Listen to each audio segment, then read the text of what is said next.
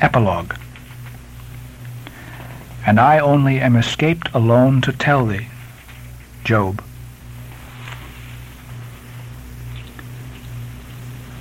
The drama's done.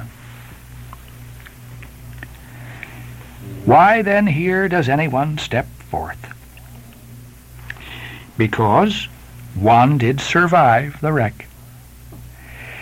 It so chanced that after the Parsee's disappearance, I was he whom the fates ordained to take the place of Ahab's bowsman when that bowsman assumed the vacant post. The same who, when on the last day the 3 men were tossed from out the rocking boat, was dropped astern.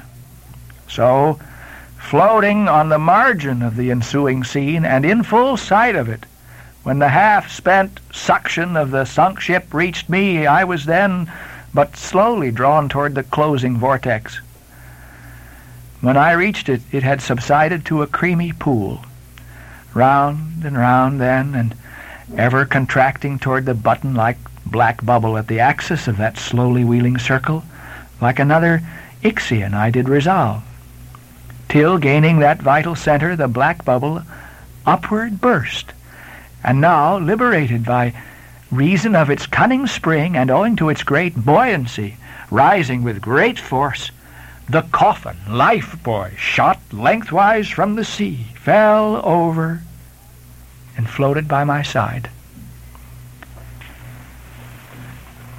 Buoyed up by that coffin, for almost one whole day and night I floated on a soft and dirge-like main. The unharming sharks, they glided by as if with padlocks on their mouths. The savage sea-hawks sailed with sheathed beaks. On the second day, a sail drew near, nearer, and picked me up at last. It was the devious cruising Rachel, that in her retracing search after her missing children only found another orphan.